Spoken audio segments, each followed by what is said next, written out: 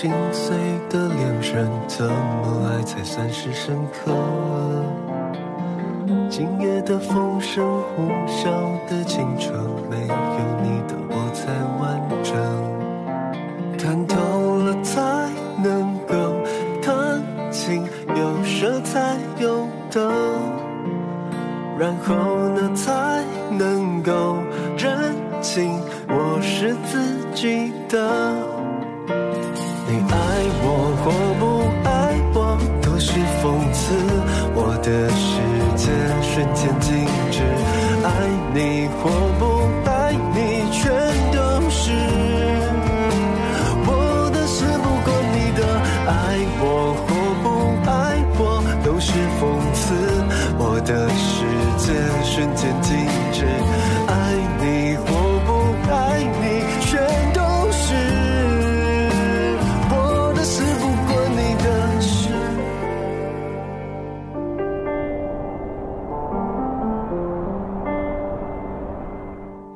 沉默的对话，悲伤的女子，爱了几回，伤过几次，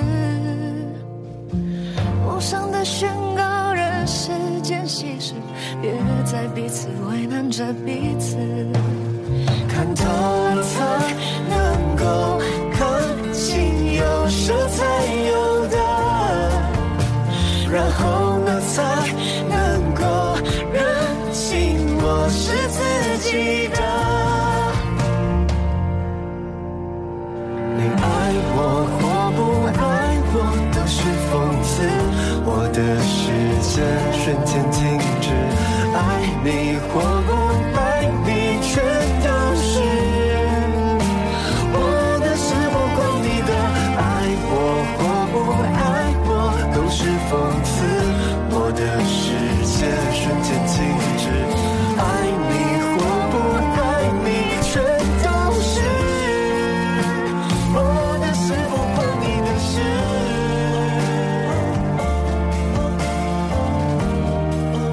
我的事不关你的。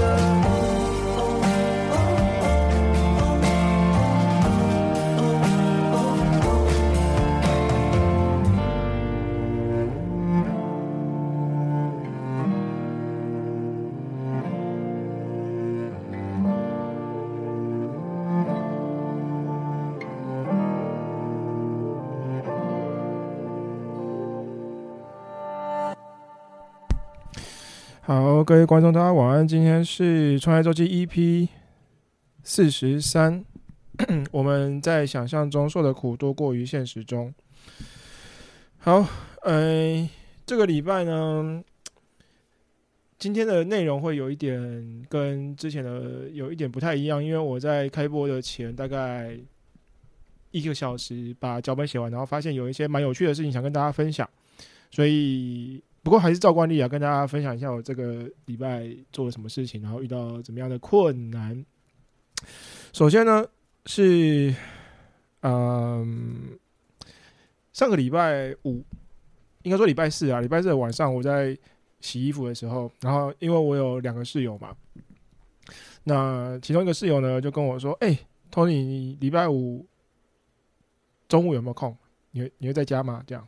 我想一想，我就说会啊，但是通常只要有人这样问我问题啊，我就会觉得很烦。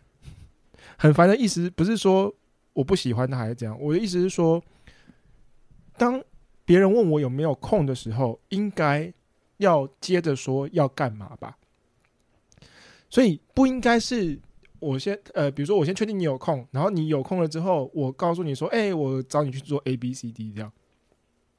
如果人家不想可是人家都已经说人家有空了，人家就可能比较难去拒绝你后面要做的事情嘛。所以我就很讨厌这样，尤其是有一些厂商或者是活动公司或者是车友也是，就是说他就问说，Tony， 你比如说12月4号有没有空？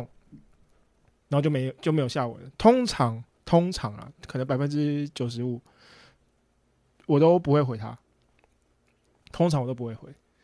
因为如果他有什么要紧的事的话，他就会再继续追我。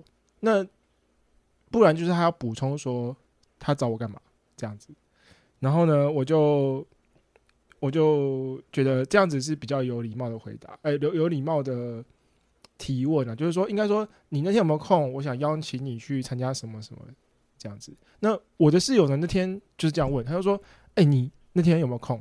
那我想了一下，我那个警铃就响了，就警铃大响。但是我刚说95%是这样，可是其中有5%的人呢，是他不管怎么，就是不管要找我干嘛，我都会答应的。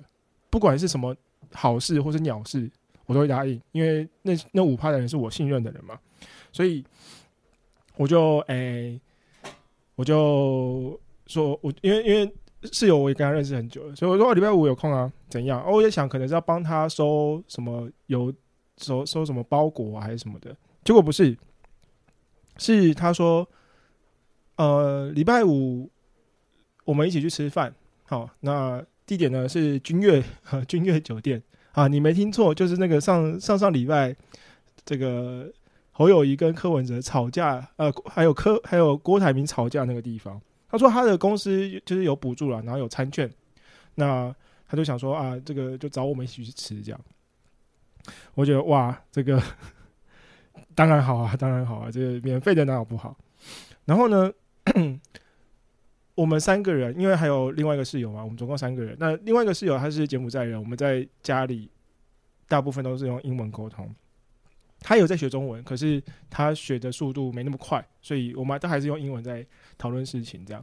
那当天呢，就进君悦酒店之后吃他们家的 buffet， 然后呢，我们3个人就在那个餐桌上拿一下自己的东西。那我们就开始解释说，因为毕竟在君悦酒店，我们就不得不提到那个总统候选的那个闹剧嘛，我们就要用英文跟我们的室友解释这件事情。我请我去吃饭的那个室友，台湾人，他的英文是不错，那我的英文就也还可以，所以我就是负责跟他讲说，目前台湾的选举是怎样，然后为了要解释上次的那个闹剧，就用了很多英文这样，所以我那个时候就觉得哇。这应该是我这辈子最频繁使用英文的期间了。那因为之前跟客户啊，或者跟一些厂商，在银行的时候就觉得，好像也还好，就是可能就一段时间而已。但是这阵子就是要不断的讲，那真的就是敢讲就好了。我不敢说我的英文文法或者单字全部都用对，但至少我觉得我的室友是听得懂的。那个请我吃饭的室友啊。我就问他说，因为我们一进去的时候，他就跟我说：“等一下进去啊，那一边是中式的，好，这边是东南亚的，好，这边是什么的，然后这边是饮料区，这边是甜点，这样。”我们在进去之前，他就跟我讲，我想说，哇，你怎么都知道？他说，因为他的公司常常在君悦办企业外训，那外训就会含这个 buffet， 中午吃饭就吃 buffet， 所以他已经来好多次了，他已经数不清来几次了，这样。我想说，哇，那这个对他来讲就是家常便饭了。不过我觉得蛮有趣的一点是，他跟我说，就他来了这么多次，包括我当天去也是，就是我们没有办法，归纳吃 buffet 的这些人长什么样子。就说我们不知道他的，当然大家来这边都是吃 buffet 吧，可是一定有一些目的，比如说他可能是旅游。他来台湾旅游的外国人，然后住在君悦，他来这边吃饭，还是说他是像我刚刚讲企业外训，这个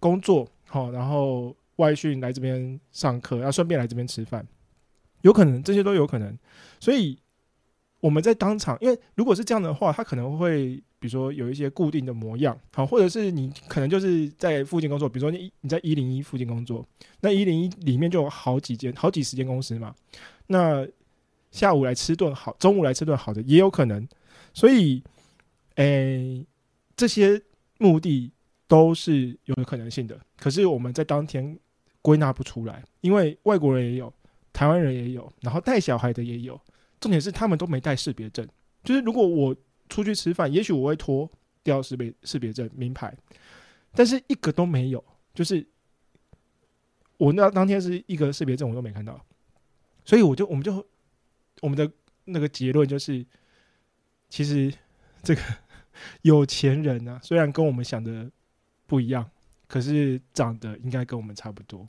就是其实大家都长相就差不多那个样子啊。就是如果真的把午餐当成，就是把君悦的这个buffet当成午餐，因为君悦的这个价格也不便宜嘛，其实跟这个续集想想比起来，那个buffet的价格也不便宜。要不是这个我室友有餐券请我去吃，我可能也很难真的走进去吃他buffet。可是呢，就是大家把这件事情看得很轻松的这一群，我姑且称他们叫做有钱人其实我们是分不出来的，大家都长得一样，所以他们想的可能跟我们不一样，可是我们还是在日常生活中分辨不出来他们长什么样子。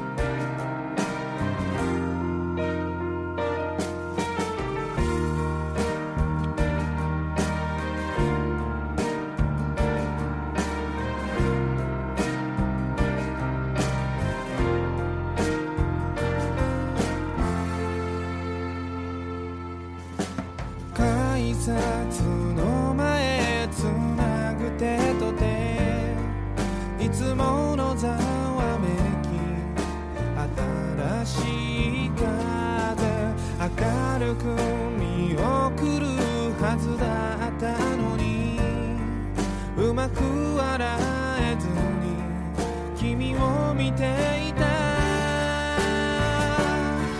君が大人になってその季節が悲しい歌で溢れないように最後に何か君に伝えたくてさよならに変わる言葉を僕は探してた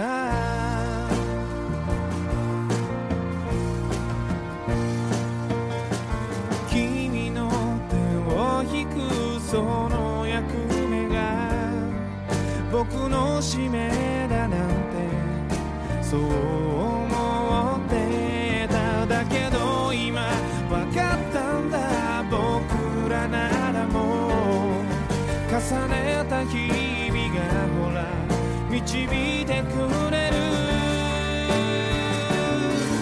君が大人になってその時間が降り積もる間に僕も変わってく例えばそこにこんな歌があれば二人はいつもどんな時もつながってゆける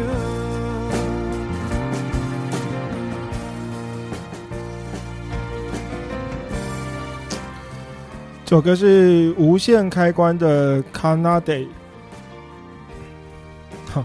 你可以回我看看我的行程表怎么了啊？我这样等于说我还要回他我的行程表是什么？算了，所以下次就要找我的话，直接把你要找我的目的跟我讲就可以。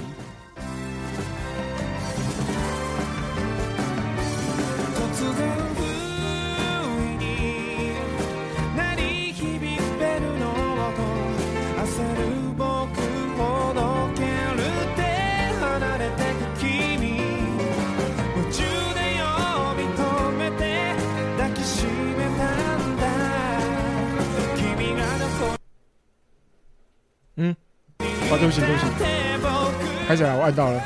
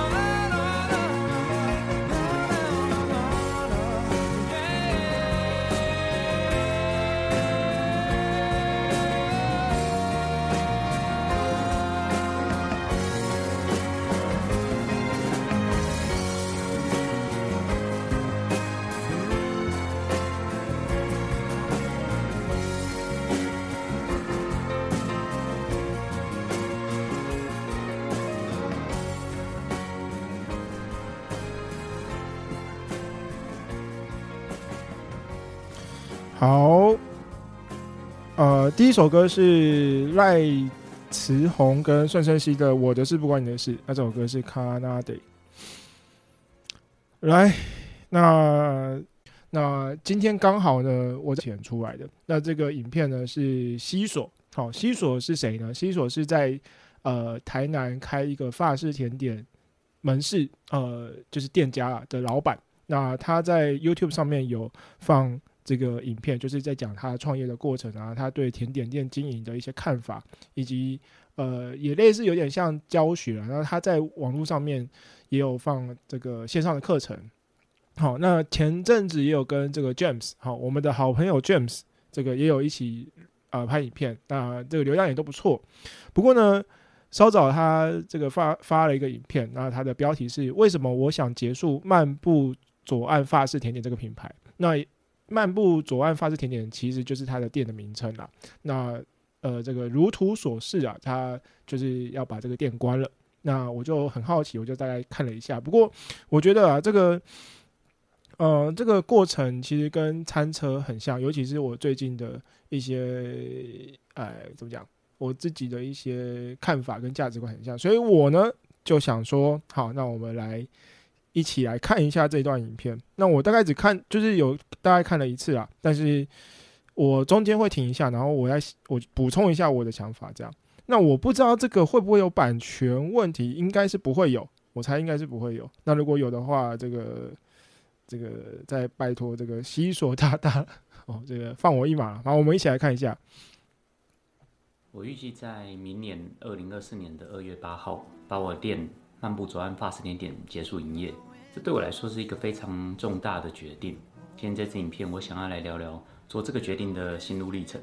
这支影片不同以往的地方是内容主轴会比较集中在我身上，比较像是给漫步左岸的客人一个交代，也记录我自己人生的一个转捩点。好，这个他前面就大概交代一下，他说啊，漫步左岸这个法式甜点的品牌他要结束了嘛。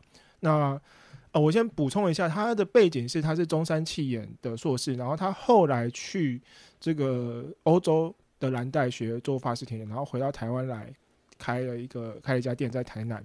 所以他的影片其实对我来说算蛮有，不能说很有共鸣，可是他说话的方式是我会想要听而且想要挖掘的，因为他念企研，然后他也是用企研的角度去分析他的这个事业嘛，所以我觉得是蛮值得一听的。我先来说说结束营业的原因。正如大家都知道的，这2年烘焙业面临了食材、人力和房租都持续大涨的状况，而且到今天为止，这个问题目前仍旧看不到结束的尽头。漫步左岸目前是以手工喜饼礼盒为主要营收来源，纯手工制作原本是我们的卖点之一，但从去年开始，我就发现我们利润正在被快速调涨的人力跟食材成本给侵蚀着。要解决这个问题有2个方法。第一个方法，走向中央工厂量产的经营模式，提高自动化生产和包装比例，降低人力成本的占比，也就是不再追求全手工制作，规模经济才是提高利润的竞争核心。第2个方法，回到小规模经营模式，员工人数包含我控制在5人以内，以纯手工烘焙商品加饮品为主，走精致或客制化路线，不追求高营收，而是追求高利润。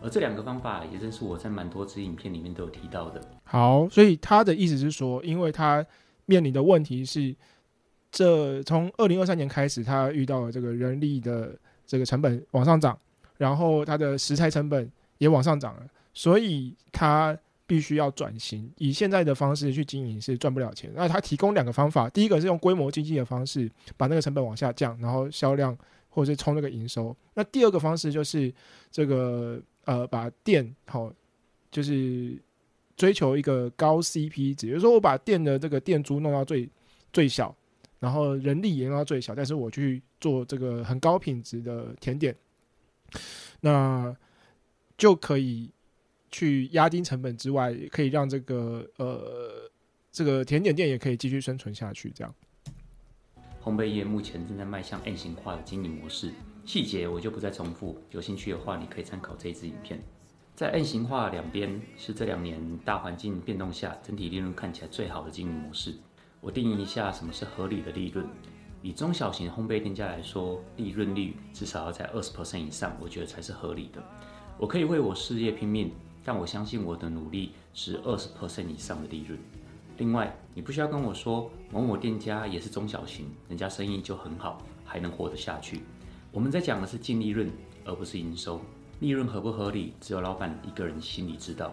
漫步左岸。好，先停一下。他讲到这边啊，意思就是说，他觉得以烘焙业来讲，20%的净利率，他有特别强调是净利率，而且他有讲到一句很重要的话，就是这个净利率只有一个人知道，就是老板。所以我预设他的这个净利是他个人的收入，就是说他把所有的成本都扣完了，这个食材成本啊、店租啊、水电啊，巴拉巴拉，好，这个人力全部扣完了，好，他的这个净利率是20%。好，那也就是说，他为什么要结束这个品牌？为什么呢？哎呀，拍谁？为什么要结束这个品牌？是因为他的净利率没有到20嘛？这个因果关系应该很明显吧？就是他觉得合理的是在20，所以他现在结束这个品牌，就代表他的净利率不到20。那他现在开始要说明他的营运模式为什么不会到20%。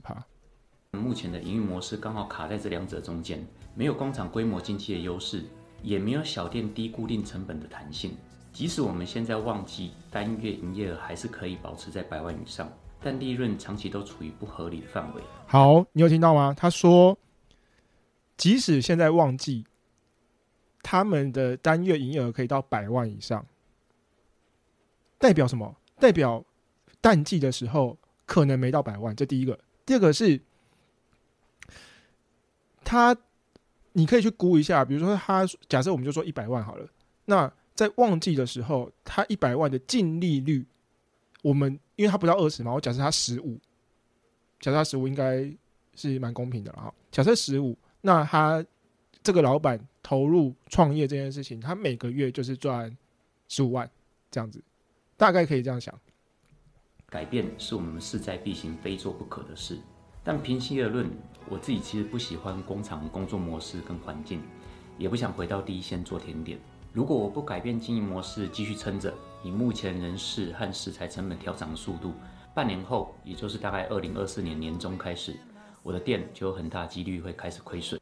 你可以想象吗？他有去预估说人力成本跟食材成本的调涨速度，然后他预期在这个半年后，2024年的半年，他就会开始有机会亏损，而且几率还蛮大的。那我拉回餐车来讲，餐车一样的这个概念，我觉得啦，你也要嘛就是走那个规模，可是餐车的规模能怎样？其实还是有，像有一个例子是那个后山葱油饼。我记得他的车已经开到10几号了，就是有10几台车。那像行动，它也是连锁，不能讲连锁，加盟吧，反正它有很多台车，所以的确有规模经济的例子，但是很少。那小型的有没有？其实大家都算是小型的啦，所以我觉得这一块大家可以参考一下。不过，我觉得在人力跟食材成本都在上涨的情况下，我觉得餐车还是可以调涨这个我们的价格去 cover 这个成本。那西索我猜他也是这样做啦。即使我们已经每半年都固定调整一次喜饼礼盒价格，对，你有没有听到？他说他每半年都固定调整一次。我觉得餐车应该1年调整一次应该是常态，半年调整也是有，但我不觉得是多数。那你看哦，可是我觉得这个跟他考虑的就有点不一样，因为他是要请员工的人，所以他会把人力成本考虑进去。可是我觉得餐车的老板很多时候都没有考虑自己的人力成本，都是考虑因为我今天去采购的这个成本变高了，所以我就要卖贵一点，大概是这样。或者说这个场地的租金变贵了我要卖贵一点。可是很少有人会因为比如说最低工资的调涨，然后我觉得我也应该调涨，很少因为这样。所以我觉得大家可以把这个条件参考进去。但调涨速度仍然追不上各种成本上涨的速度，所以让品牌营运结束在这似乎是目前最适合的结果。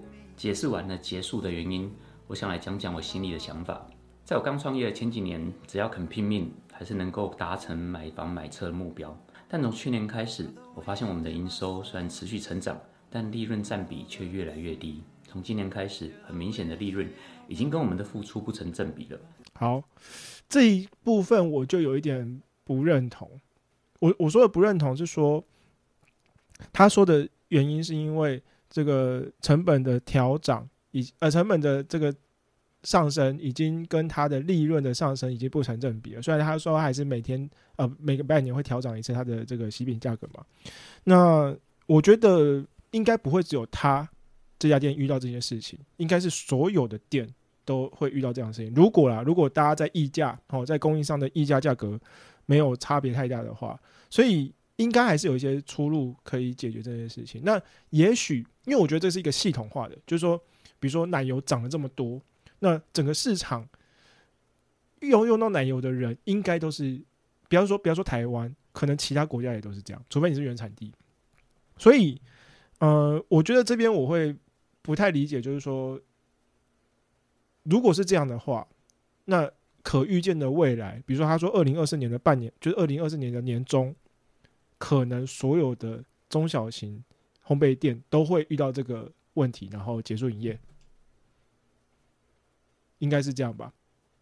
除非大家都赚得很辛苦，当然我相信他有他忍受的这个利润率，他觉得这个店还是可以赚钱，但是他不赚了，他去做别的事业，那我觉得这个是蛮合理的。但是如果是系统的问题的话，应该所有的甜点店都会遇到这个问题。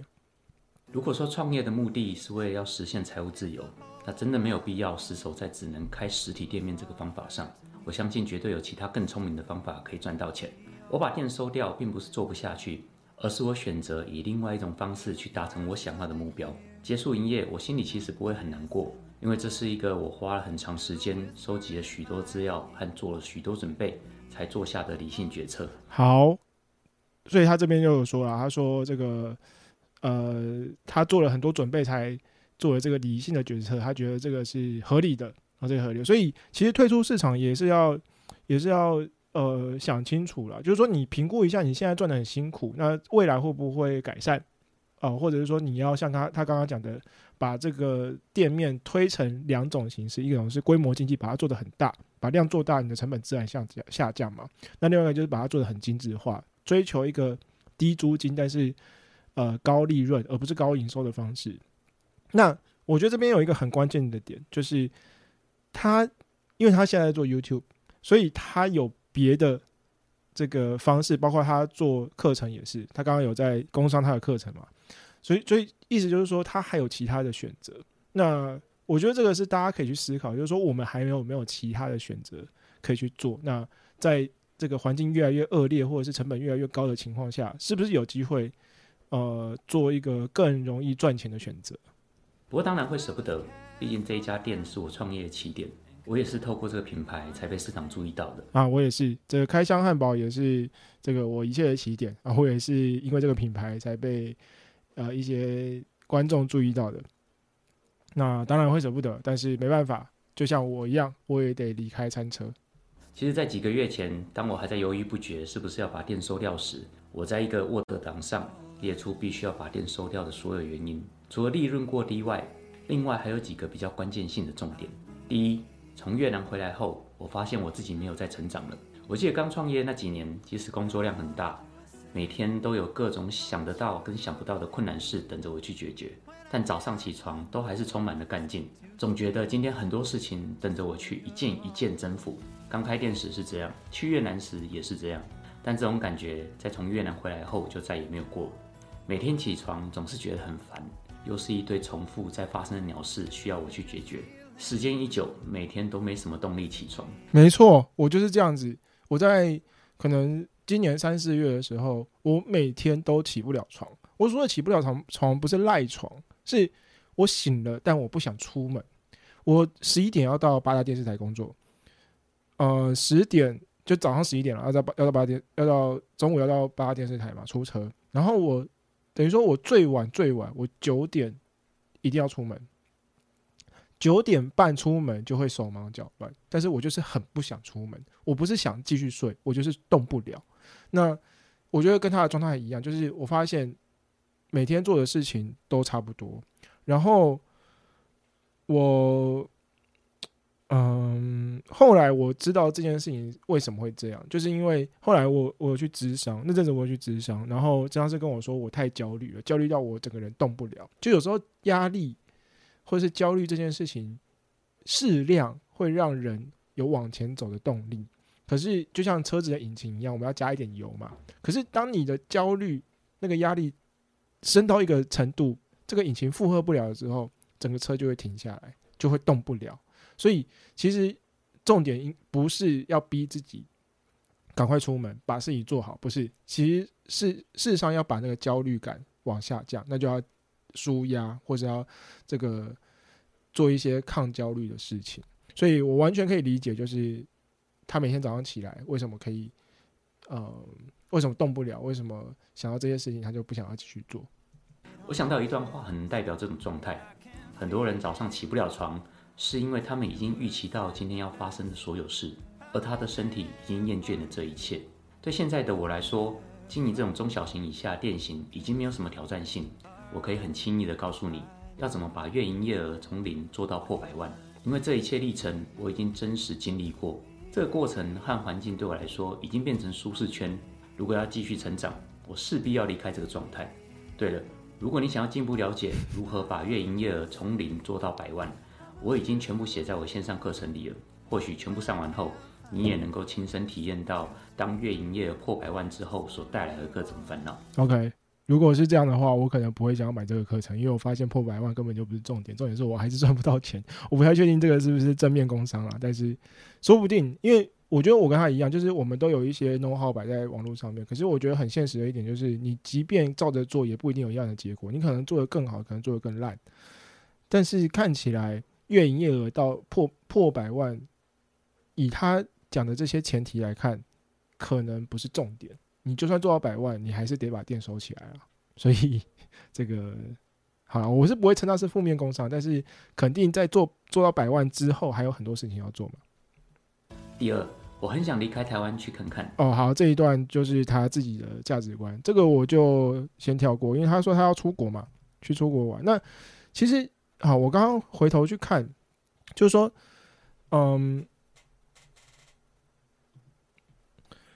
我刚刚不是算了吗？就是假设他的利润率净利率是15%，然后他做100万，旺季的时候做100万，那他等于说一个月就15万嘛。你想一想，就是他，我相信他的工作的时数应该不会低于12个小时，我觉得一天。所以这个钱到底有没有赚得很轻松？我觉得并没有。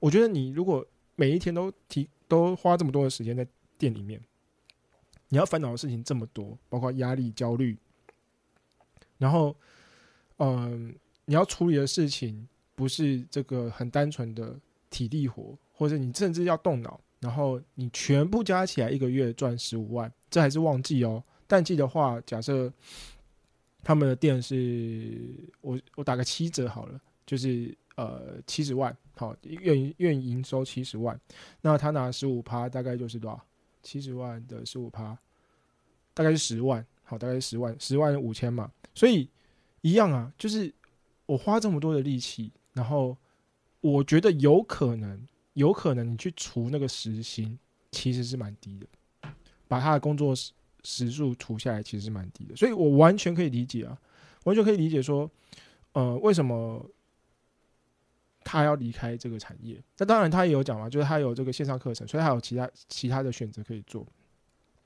我曾经我帮我们讲过，就是有一个餐车的大前辈啊，做了好久，大前辈他就跟我说，Tony 啊，我跟你讲，如果你要做餐车像我们这样做，你一个月没赚10万，那你不要做了，10万基本啊，10万基本。我想说10万基本是什么意思？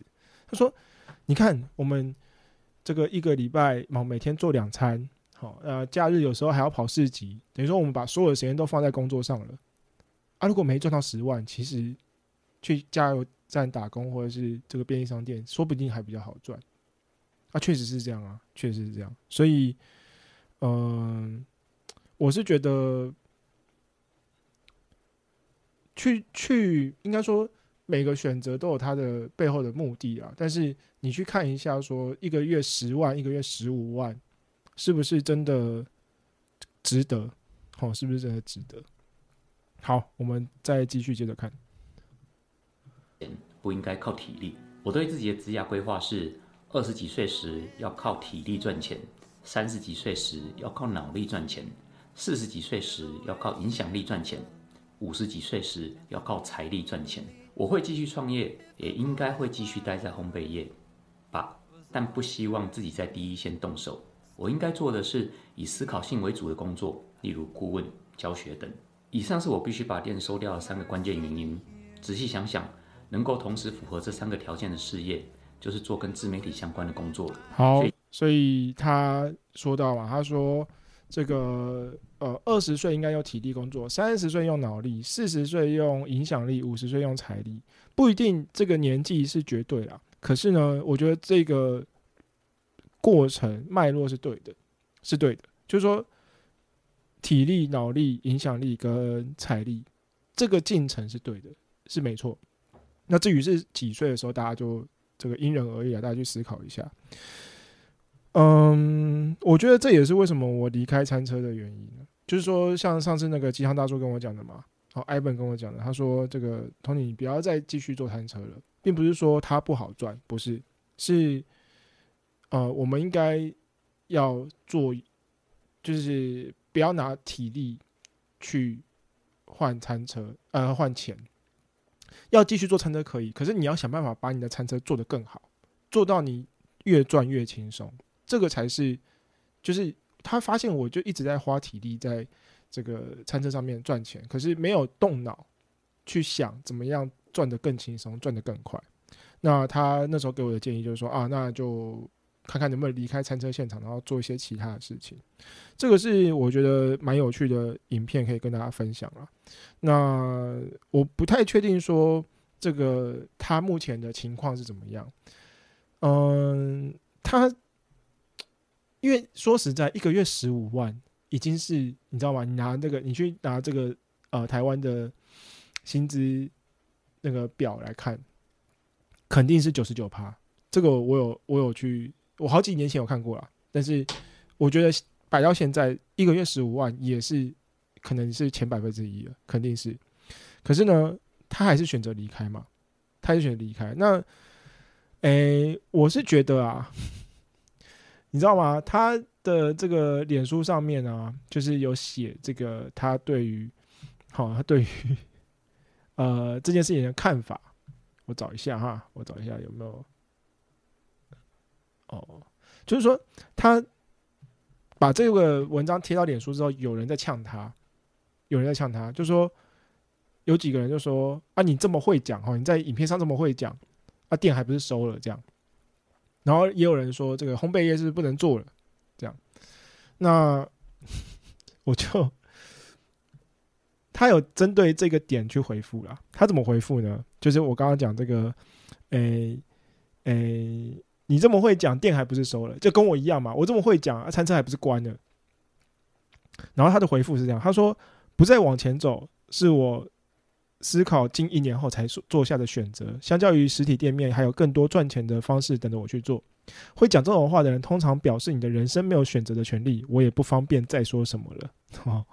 他是这样讲。来，这个果然是有读书的这个回复因为他最后有这个 PS 啦。他说这篇文章我删改了好几次，改到最后一个版本，终于把脏话全都修掉了。我完全可以理解，因为刚刚那一段话听起来就是你知道吗？简单来讲就干你屁事啊。然后简单来讲是这样。那我可以感同身受，因为我现在餐车没有在做了，然后我可以想象，如果有一个人，或者是不管是谁餐车老板或者谁，他如果不管是在我当面还是私底下说Tony 这么会讲车还不是收了，车还不是关了，然后通常这种批评我都不会把它打成酸民，我就会先想他讲的有没有道理。想完之后我就会，我觉得只有一个想法，就是祝他身体健康了，就这样，没有其他的了，没有其他的。你知道吗？就是我觉得西索讲得很好，他说什么？他回应这个方式是说，会讲这种话的人，通常表示你的人生没有选择的权利。选择什么？选择更轻松的赚钱方式嘛。现在西索想要做的事情，就是他选择，比如说他经营他的自媒体，然后可以用更轻松或者是他想要的方式，比如在用时间去换钱的方式，他觉得这样子赚钱是 CP 值比较高、比较轻松的，那他选择那样做。可是是不是每一个甜点店老板都有办法这样做呢？没有，因为他们可能没有经营脸书，没有经营 YouTube， 甚至没有在网络上面开这个烘焙业的这个教学好课程，怎么创业都没有。所以他们其实能选择的就没有西索这么多嘛。所以我完全同意啊。他说会讲这种话，通常表示你的人生没有选择的权利。我老实说一句话，你可以躺着赚，谁要站着赚？就是我可以躺在家里赚。当然有些人很有风骨嘛，就说啊，我真的就很喜欢做这件事情，你不管给我再少钱都没关系啊，我这个靠着我的理想，靠着我的热情，我还是可以继续做。我不要躺着赚，躺着这个跟咸鱼有什么两样？好，我要去追求我的梦想。可是我不觉得大部分人是这样。我觉得如果你可以花更少的时间赚更多的钱，我觉得应该不是太多人抗拒这个条件。那在这样的情况下，我觉得你要去批评人家说你这么会讲，店还不是收了，我是觉得有点没道理啊。就是如果你是他，你也会那样做，但是为什么你没那样做？其实是因为什么啊？因为你不是他，你不是他。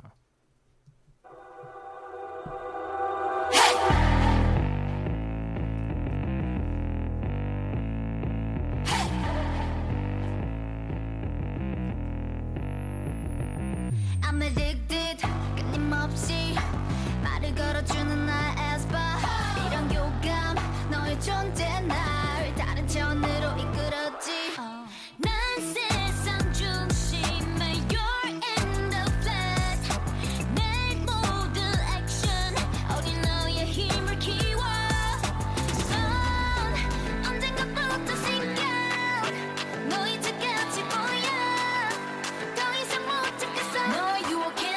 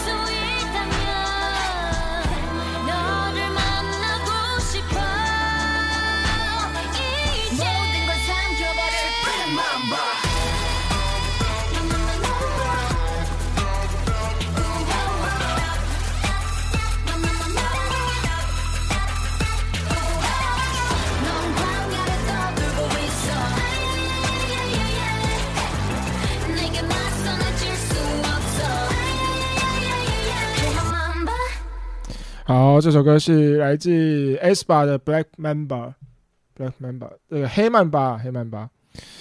来，看一下这个自身说赚的不够花，有可能，但我不敢说。全圈信说每天营业额赚1万，净利有个2500，工作20天也有5万，前提是每天营业都要有达到1万，利润也要维持。所以，我刚讲哪？利润也要维持，所以这个我不太确定啊，因为反正我就照他影片里面讲的，然后就尽量推敲。但是我觉得，与其讲他没赚到钱，还不如讲说他想要更轻松的赚钱，或者是以现在付出的脑力、体力、精力，他想要赚到更多的钱，那就是他的本事啊。但我不会说他赚不到钱，因为他的确有赚钱啊。他刚刚说净利率不到20，我就算他15，他一个月也是有15万啊。一个月15万其实已经很多了，嗨，连体义，好久不见，最近好吗？好久没有你们的消息了。刚刚讲哪？Jason 说好震惊，但也不意外。Tony， 您做的决定，好奇下一站有什么终极目标吗？修炼成仙？没有啦，没有要修炼成仙。默默跟了很久，第一次浮出来留言，抱歉跟 Tony 见过一次，那次在8大电视台也跟您请教餐车行业的 know how。如今我体会到当时我说的一句不体贴的话。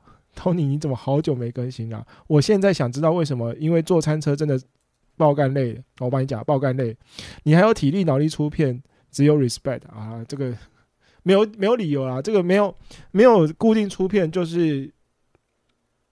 我不会把它推到餐车上。的确，餐车真的很花体力跟时间，但是我只能说我当初想的太美好了，我就觉得我就是在那边做汉堡，把一个相机架在旁边，怎么了吗？有很花脑力，很花时间，就架着就好，回去剪一剪，随便剪一剪就好。没有啦，没有，代志不是我行为叫你简单啦。好，大概是这样。但是虽然我没有就是没有固定出片啦，不过之后有一些系列影片会接着上。好，那虽然我现在也没做餐车了，不过我之后还是会待在餐车的行业，只是做别的角色。那这个角色，我觉得现在，就是可能有一些人有在做，但是我觉得有一些可以改善的地方。好，那我之前有讲过嘛，就我觉得创业是你要嘛想到一个市场上完全没想过的产品或是点子或是服务，不然就是你把现在有的点子、服务或者是产品做得更好，就这两条路。君丽说：“所以你没在做餐车了，下一步要回银行啊？没有要回银行，就是没有要回银行，还是在餐车产业。那待会可以跟大家稍微讲一下我最近在做什么。这样，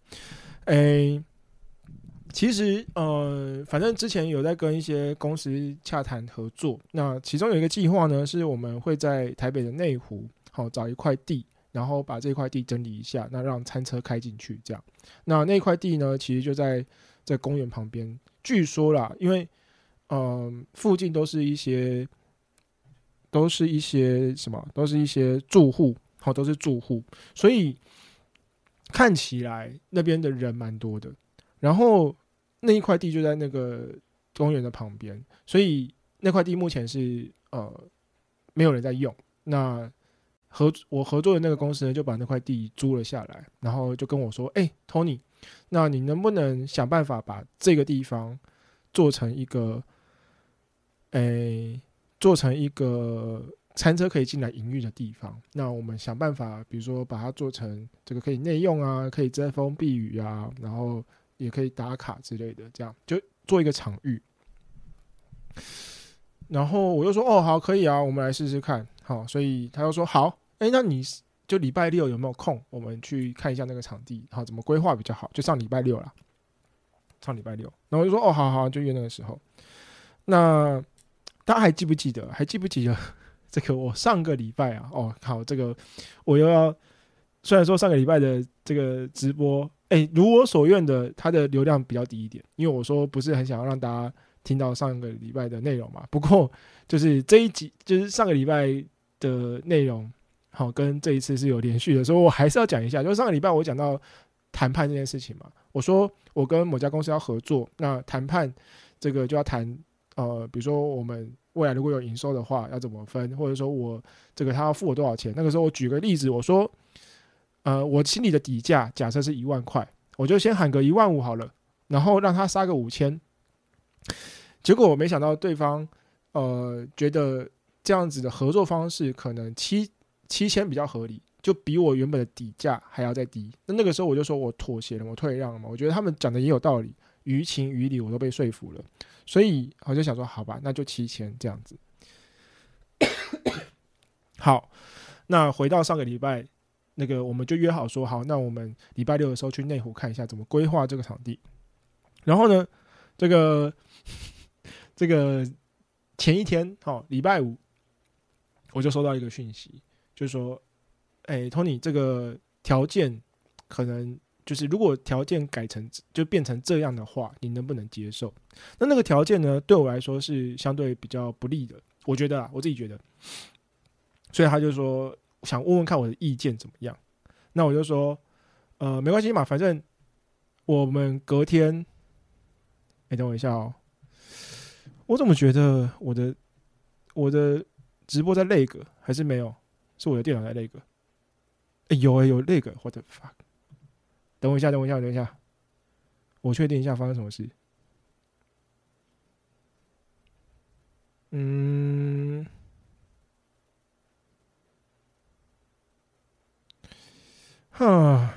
讨厌。那还是先这样，我先把我的事讲一下，因为我的影像会lag，可是声音应该不会lag，所以先这样子，好吧？我为什么是网络问题？好讨厌。好，反正我继续讲完了。反正呢，这个我就说，好，这个条件我看起来是对我相对比较不利一点点，所以我就说没关系。这个他们想要知道我的想法，不过我就想说隔天好，我再回复他们，因为当面讲还是比较方便啊，也比较清楚。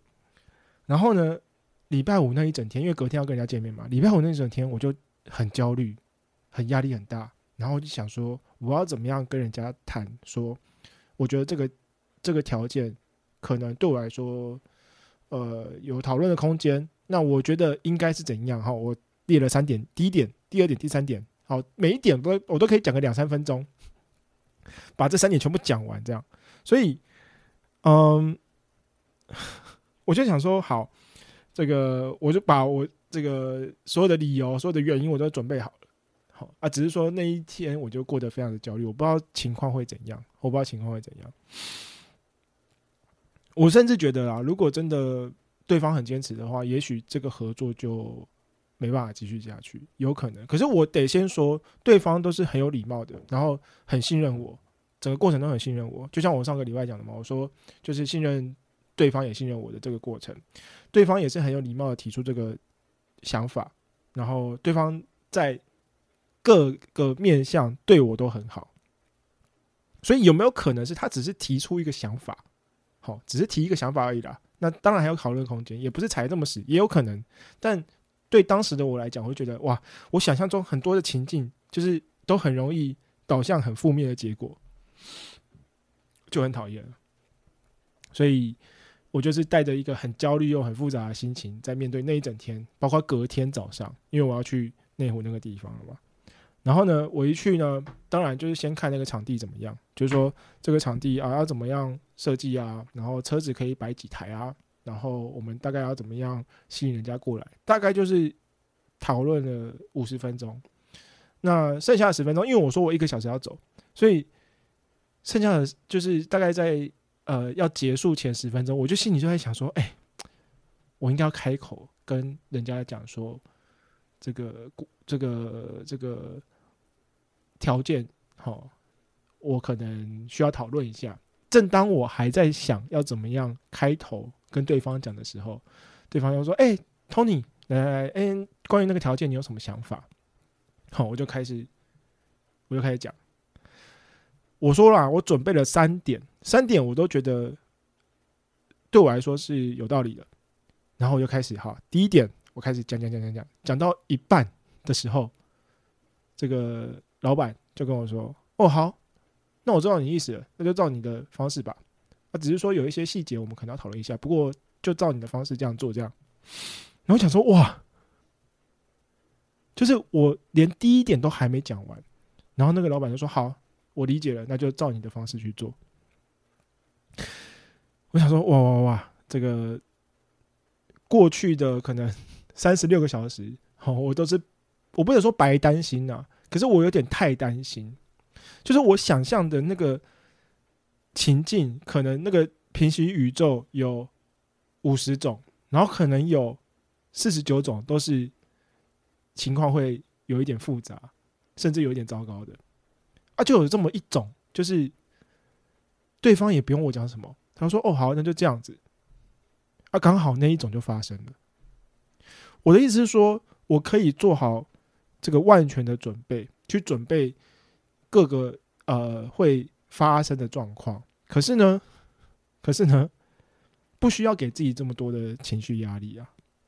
所以这也是我一直在学习，就是这阵子跟人家在讨论这种业务性质啊，或者是甚至有点谈判的这个技巧，因为我实在是太缺乏这方面的技能了，所以我都还在学。那包括心态也是这样子。然后呢，因为我刚刚讲了嘛，我说我就是我直播之前我都会翻一下，就是写一下脚本，然后同时呢我会翻一下说，有没有人投稿，然后呢就有一个人投稿了。来，这个人呢，我看一下这个真的是很巧啦，真的是很巧。我看一下这个投稿，大家等我一下我开一下投稿。真希望我可以早点看到这个投稿，因为它解决了我非常非常多的事情。好，拍摄我找一下在哪里？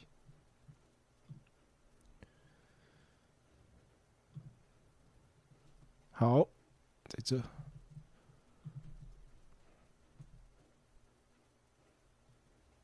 大家稍等我一下，我开一下。好，有一个这个观众呢，他叫做 Tom。好，那 Tom 听完了上一个这个直播，他就投稿了。他说呢，来我看一下他说他的内容，他的标题是关于谈判。好，他下面写说，建议你能用 AI 模拟谈判过程，输入双方完整背景资料，如你过去的学经历、你事业未来的蓝图跟目标，这次合作的目标、双方的优劣势等。以后谈判可以让 AI 模拟谈判过程，然后请 AI 扮演双方角色与你对练。现在你可以复盘，你知道对方的理想值是7，你的理想价是15，底价是10，你就告诉 AI 对方实际如何出招，请 AI 给我建议。对方是大企业，先天条件就有优势，高阶主管谈薪经验肯定丰富，现在 AI 很厉害，下一次还有合作机会，多利用科技，你的胜算应该能增加不少。我想说，我看到这一段，我想说，因为我对 AI 的这个理解其实很粗浅啦，很粗浅，就是这个，就是可以帮我润稿嘛，好，然后可以帮我中翻英嘛，大概是这样子。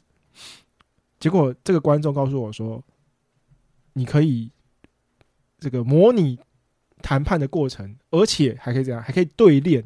我说对练是什么意思？所以我在大概半小时前，我就真的开了 ChatGPT， 然后我就问他，在这边，好，这个我就大概念一下，大家就跟着我看。我说一开始问他说，因为我不知道他有没有这个功能，所以我问他说，请问可以模拟谈判吗？然后 ChatGPT 就说，当然可以，谈判是一种沟通与协商的过程，我可以帮你模拟谈判的情境，提供建议、策略或是角色扮演。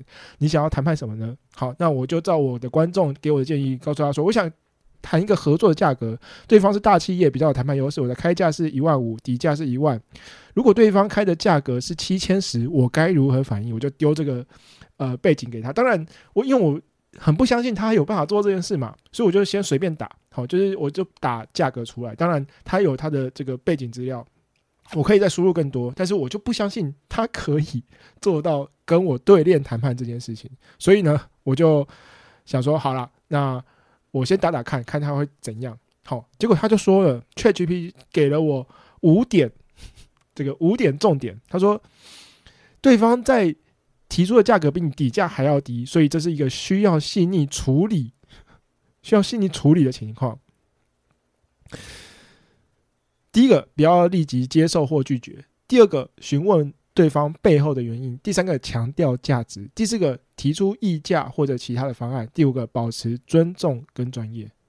我跟你讲，这5点听起来很八股，可是你真的在跟人家谈的时候，真的很需要把这5点记在心里，尤其是最后一点，就是保持尊重跟专业。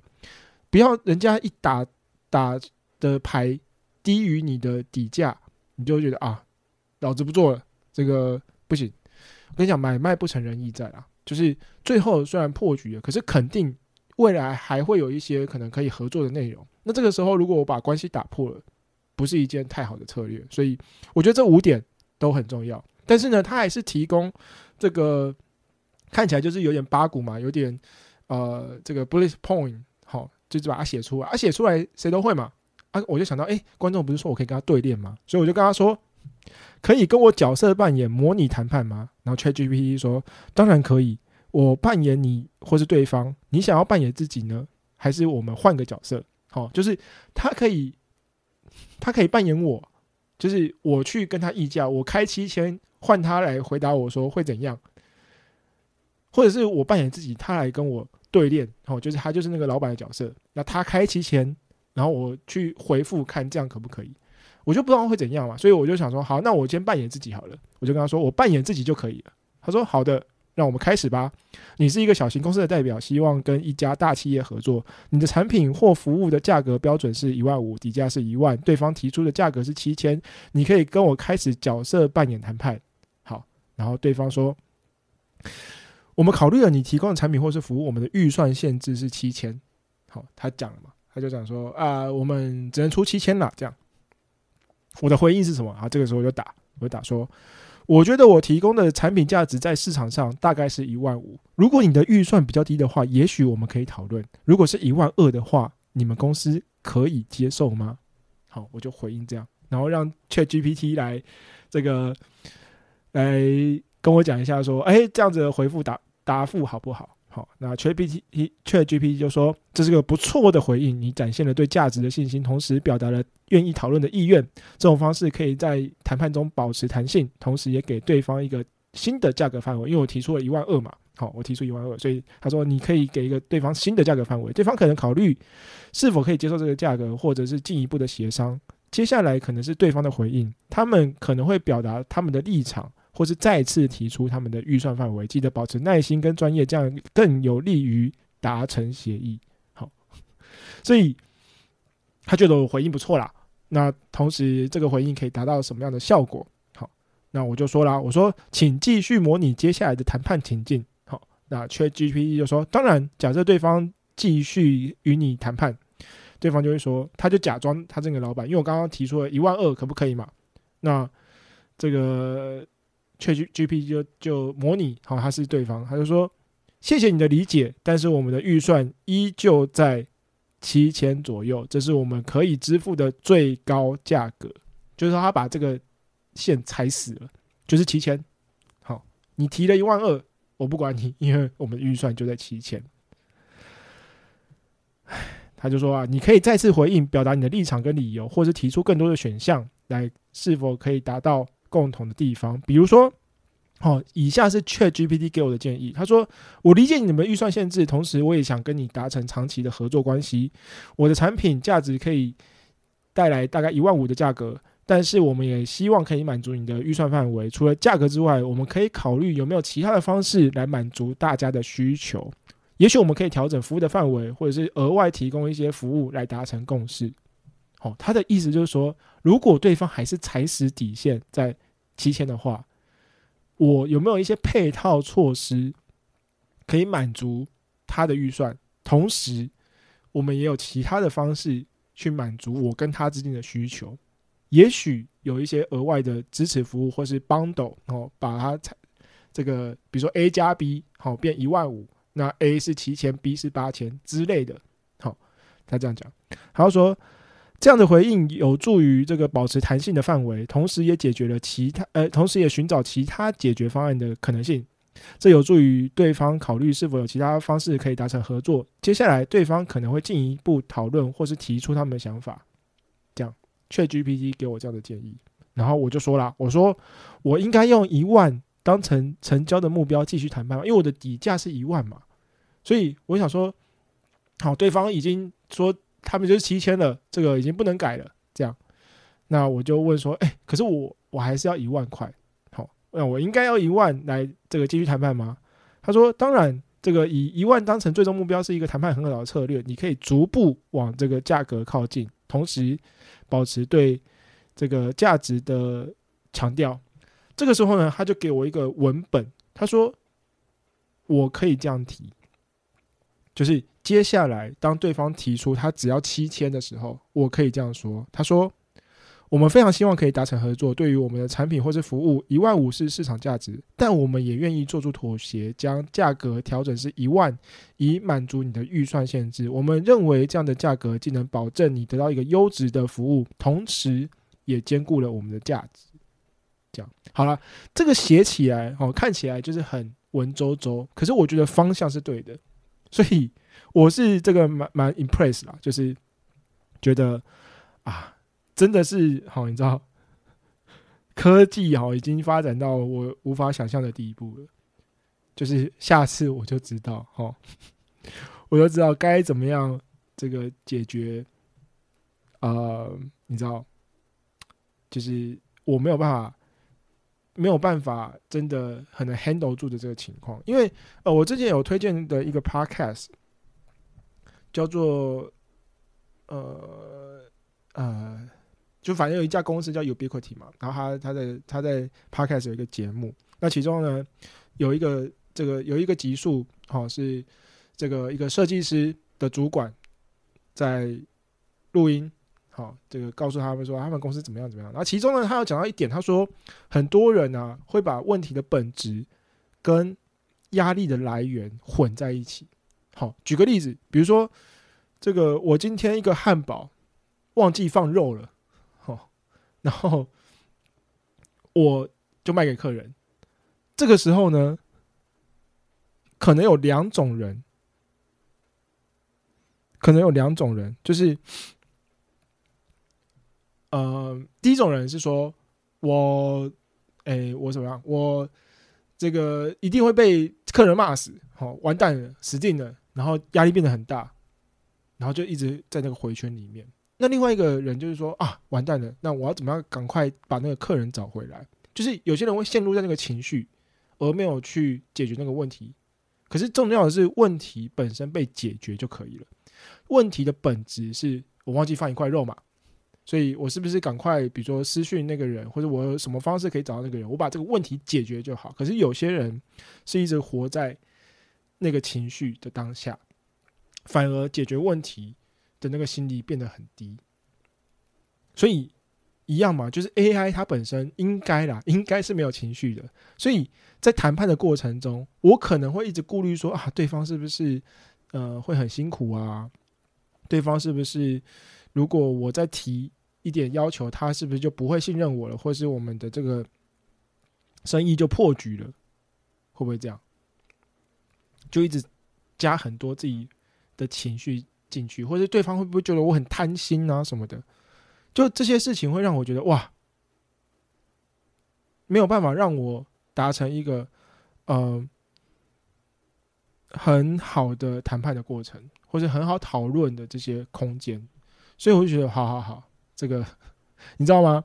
我觉得我的直播通常就是会整理我这一个礼拜做了什么。那对我来说有好处就是我大概去回顾一下我这礼拜发生什么事嘛，然后有什么 know how， 那我把它整理起来，就是可能2-3个礼拜之后的累积观看可能有300-500，代表有这么多人，至少这么多人次在听。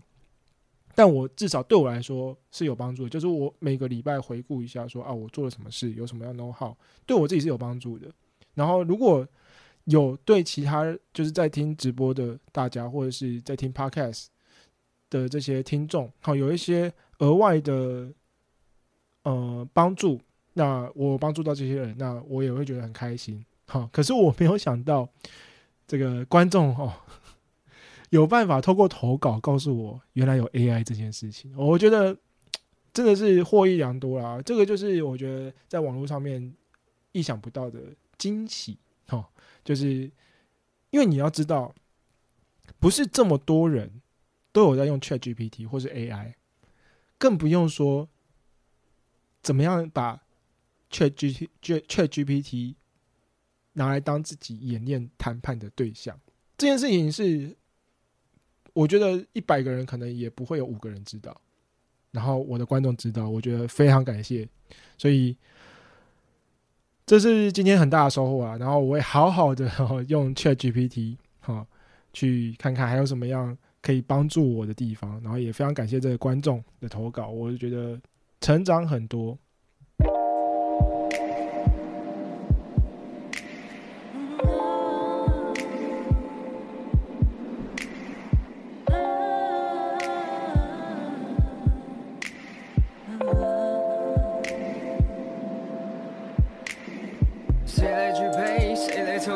谁来在兰亭下与我流觞？谁来疗伤？在节拍队步里，就算是新手也无需对步。极限阶段我还在飘，破碎是我穿毛，谁又在挑拨？想跟上步伐的都来，小酌看我拿起笔是如何巧夺天工，又怎能不做？没尽管现实在因事作对，唤醒更强烈主观意识的作祟，一切都是全自动作业。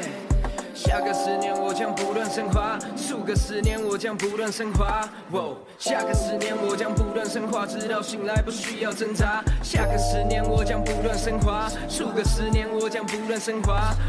下个10年我将不断升华，直到醒来不再要挣扎。这世界充满太多叫骂声，都在比谁叫大声，比谁叫胖。深陷在我世代声音的情境，激荡到口径，逼我当作兵，以作弊的时口调配好我比利柔克的底蕴。加阿司匹林，做着课上的事，现代鲁迅书名，画室里的狂人日记，创世纪，旷世巨作，创世纪，旷世巨作，创造世纪是旷世巨作，忘掉迟疑，我是一来巨破。下个10年我将不断升华，数个10年我将不断升华。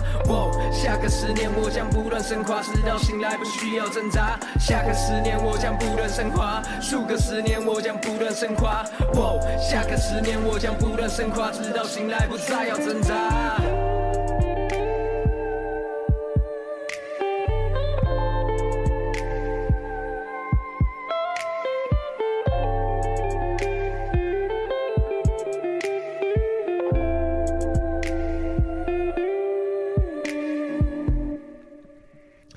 好，大概是这样啦。然后这个圈圈信说 Tony 要做市集吗？我不会说它是市集，我觉得它比较像是一个餐车基地，我觉得比较像是这样。Jason 说不知道你还记得我吗？那时候看你很忙，只能买咖啡给你跟你的小伙伴充电。是咖啡，那我就大概有印象。我就大概有印象。对啊，所以大概是这样啦。然后我刚刚讲内湖那个场地，因为是其他的公司把它承租下来，然后我去给意见啦，就是看那个地方要怎么做。所以，预计是3个礼拜后会开始，就是大概我猜可能圣诞节那时候，我猜。那个时候说实在要找餐车会比较难，不过就是尽量啦，我就想办法。因为毕竟还是有一些餐车朋友嘛，好，就尽量看看有没有办法在那个时候找到车来这样子。那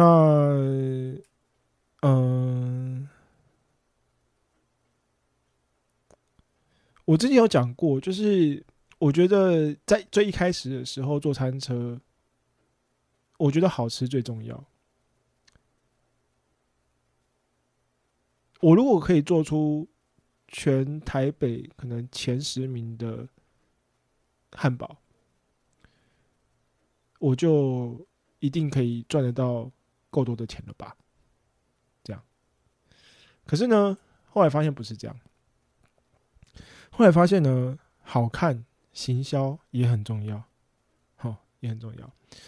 我上礼拜六啊，就是看完那个内湖场地之后，就是晚上跟一个我的观众一起吃饭。那个观众是以前有介绍我去一些场合，因为他之前是在做活动公司嘛，叫做 Doris， Doris 也是观众。然后他以前在活动公司工作，然后他就有配合过一些市集啊，或是一些场地，需要餐车去。那当时他就找我去这样。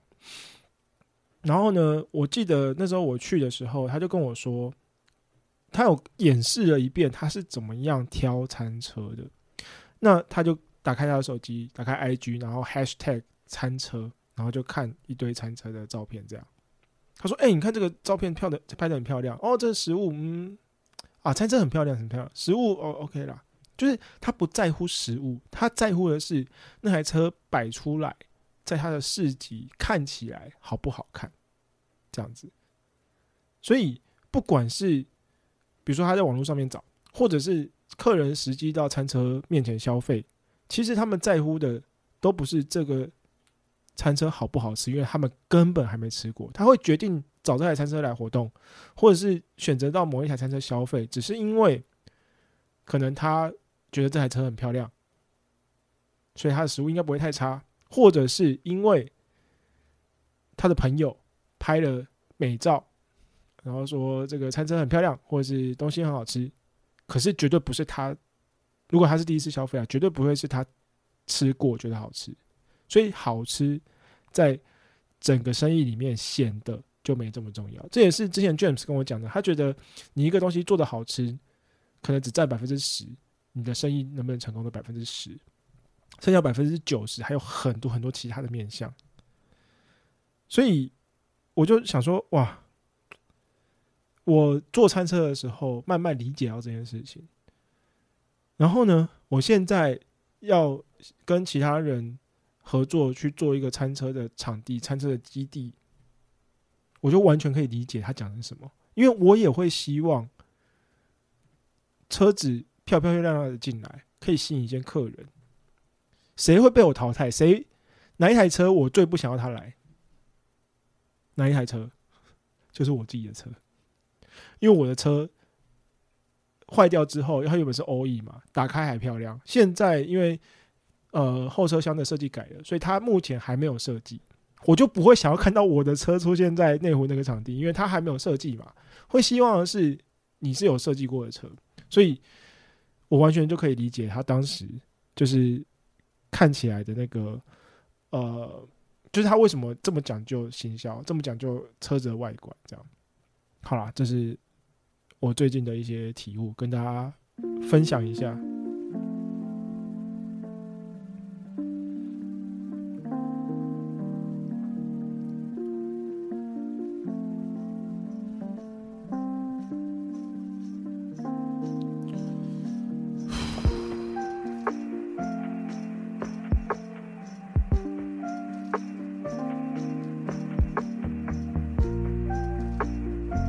旧中路要盖捷运哦，这我不知道。六说，Tony 的餐车怎么处理呢？有转移给其他人经营吗？还没有处理。好，如果有人想要接手这台餐车的话，可以联系我。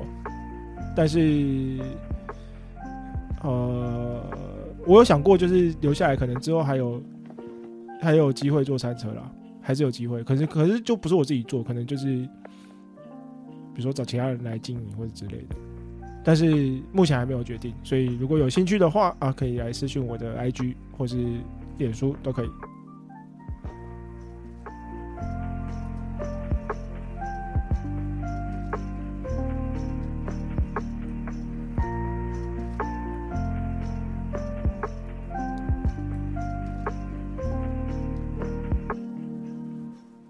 好，今天的直播就到这边，我们就下个礼拜再见喽，大家晚安，拜拜。